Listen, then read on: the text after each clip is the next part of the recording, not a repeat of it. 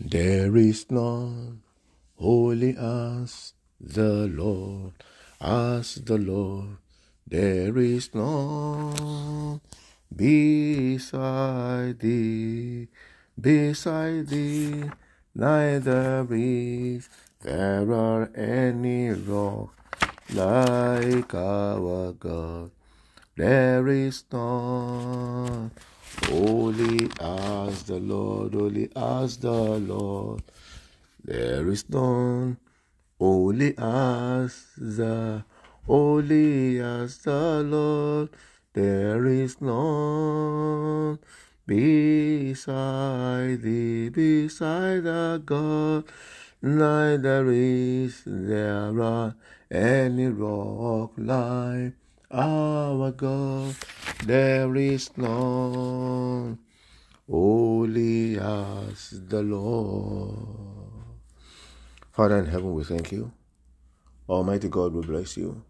Thank you, Lord God of heaven and earth, for another beautiful day. We magnify your name, O God, for the gift of life.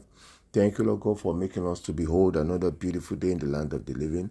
We say, be thou glorified in the precious name of Jesus Christ. This is the day you have made, that we should rejoice and be glad in it. Father, we thank you, Lord God, because we know that the rejoicing will be our portion in this day in the precious name of Jesus Christ. Lord, we thank you, Lord God, for protecting us throughout the dangers and the perils of the night, O God. Father, we thank you. We slept and we awoke because your mercy sustained us. Thank you, Father. Glory and honor be to your holy name forever. In Jesus' name, mighty God, we have come with God to share your word, to encourage ourselves in your word, to remind ourselves in your word. This morning, I pray, O Lord God, that you breathe upon us, O God, for understanding in the name of Jesus Christ. I pray, O God, that the Holy Spirit will expound your word in our heart in the name of Jesus Christ. Thank you, Father. Glory and honor be to your holy name forever. In Jesus' precious name we have prayed. Amen. Amen. Amen. In Jesus' name. Beloved, you are welcome once again to today's podcast. This podcast is called Good Morning Jesus. In the last episode on Friday, I was talking about knowing God or study to know God. And I took my text from 2 Timothy chapter 2, verse 15. 2 Timothy chapter 2, verse 15. It says, study to show yourself approved unto God. So approve unto God first. Now, we're talking about knowing God or study to know God. Do you really, genuinely know the God that you call upon?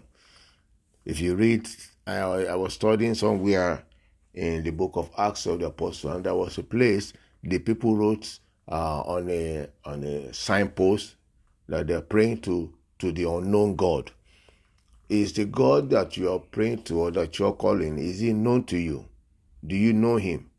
Do you know him? Does he know you? Have you an encounter with God? Do you know who God is? Let's say the Bible. Let's look from the book of John chapter 1. Let's look from there and let's see what Apostle John was trying to tell us there. I'll read from verse 1. It says, in the beginning was the Word, and the Word was with God, and the Word was God. That can sound a bit confusing, but it is a mystery of God. It is a mystery concerning the God that created the heavens and the earth, that also created you. The God that you're created in his own image and after his own likeness is a mystery about God. Verse 2, it says, the same was in the beginning with God. You can imagine now. So that means this portion of the Bible is talking about two personalities. It said the same was in the beginning with God, but it's only one God. One God. See, the verse 1 says, in the beginning was the Word, and the Word was with God, and the Word was God. So it means it's only one person. It said the same was in the beginning with God. All things were made by him, and without him was not anything made that was made. Hear this. In him was life, and that life was the light of men. And the light shined in darkness, and darkness comprehended it not. Okay, let me jump. Okay, it says, now, he was, verse 10 says, he was in the world. That word now was in the world, and the world was made by him, and the world knew him not. See now, You see that now? The world didn't know when he came that this is the one that is God. How do we know that is God? Okay. The book of Colossians chapter 1. I'm talking about knowing the God that you call upon. It's a God that is in three manifestations. And he's the one who created the whole heaven and the earth, everything, all power in heaven, on earth, and beneath the earth. That is, even in the waters, all powers belong to him. Have you not thought about it? That God created the waters, and the earth was placed upon the water, and the earth didn't sink. The earth didn't sink. The psalmist says, the earth is the Lord, and the fullness thereof, the world and they that dwell therein. For he hath founded it upon the seas, and established it upon the floods. You see now, this old world, this earth that we are walking on, is on the waters, and it never sank. That's the God that we serve. That's the God that we call upon. So he's got power over everything in heaven, on earth, and beneath the earth. That's why you have power, dominion over everything that was created by God. Or you have the power, because the Bible says that you are created in the image and after the likeness of God. Jesus said, is it not written in your law that ye are gods? Ye are God. You must know the God that you serve, and you must know who you are in God. Especially in redemption, you must know who you are in redemption.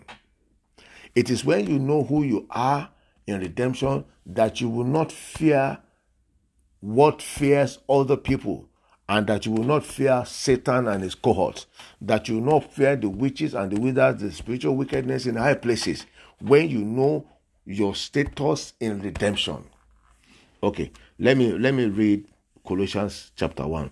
I want to quickly read from verse 12. It says, giving thanks unto the Father, who had made us meet to be partakers of the inheritance of the saints in light. So there's an inheritance. We are partakers of the inheritance. We are heirs with Jesus. Heirs, Heirs. We are heirs with Jesus. Okay, so 13, it says, who had delivered us from the powers of darkness and had translated us into the kingdom of his dear Son. Wait a minute there. So that means in God that you are, once you become saved, you become born again, there is an automatic transference of yourself from where you are into the kingdom of light. You move. There is a shifting in the spirit. You move from the kingdom of darkness into the kingdom of light. Verse 14 says, in whom we have redemption through his blood, even the forgiveness of sins. Who? Jesus now. It says Jesus, who is the image of the invisible God, the God that we have not seen, but we have seen that God now in Jesus. So that is what God is like. Jesus, who is the image, some portion of the Bible says the express image of God, who is the image of the invisible God, the firstborn of every creature. Look at, can you see now, the mystery of godliness is what I'm talking about here. How it is mystery. That's why I'm asking, do you know God? Do you know the God that you call upon? It said, 16, for by him were all things created that are in heaven and that are in earth, visible and invisible, whether they be thrones or dominions or principalities or powers. All things were created by him and for him. You see now, all things were created by God and for God. So you are created for God. That's why the songwriter says, for thou hast created all things, and for thy pleasure they are and were created. God has created all things for him. Even you, that your life will give God pleasure. So godliness is a mystery. Let me read that to you in the book of 2 Timothy chapter 3. I think it's verse 16. Is it 2 Timothy or 1 Timothy? Let me go. The mystery of godliness is what I want to talk about here. The mystery of godliness. I think it's 1 Timothy chapter 3. Yeah. 1 Timothy chapter 3 verse 16. It says, Paul was writing here. He said, and without controversy, great is the mystery of godliness.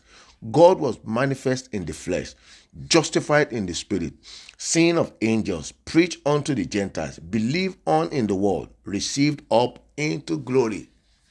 1 Timothy chapter 3, 16. Study about that there. Then you will know that the God you serve is a God is a mysterious God. The one that you can only know him to the level that he reveals himself to you. Yes, he revealed himself to Moses as the I am that I am.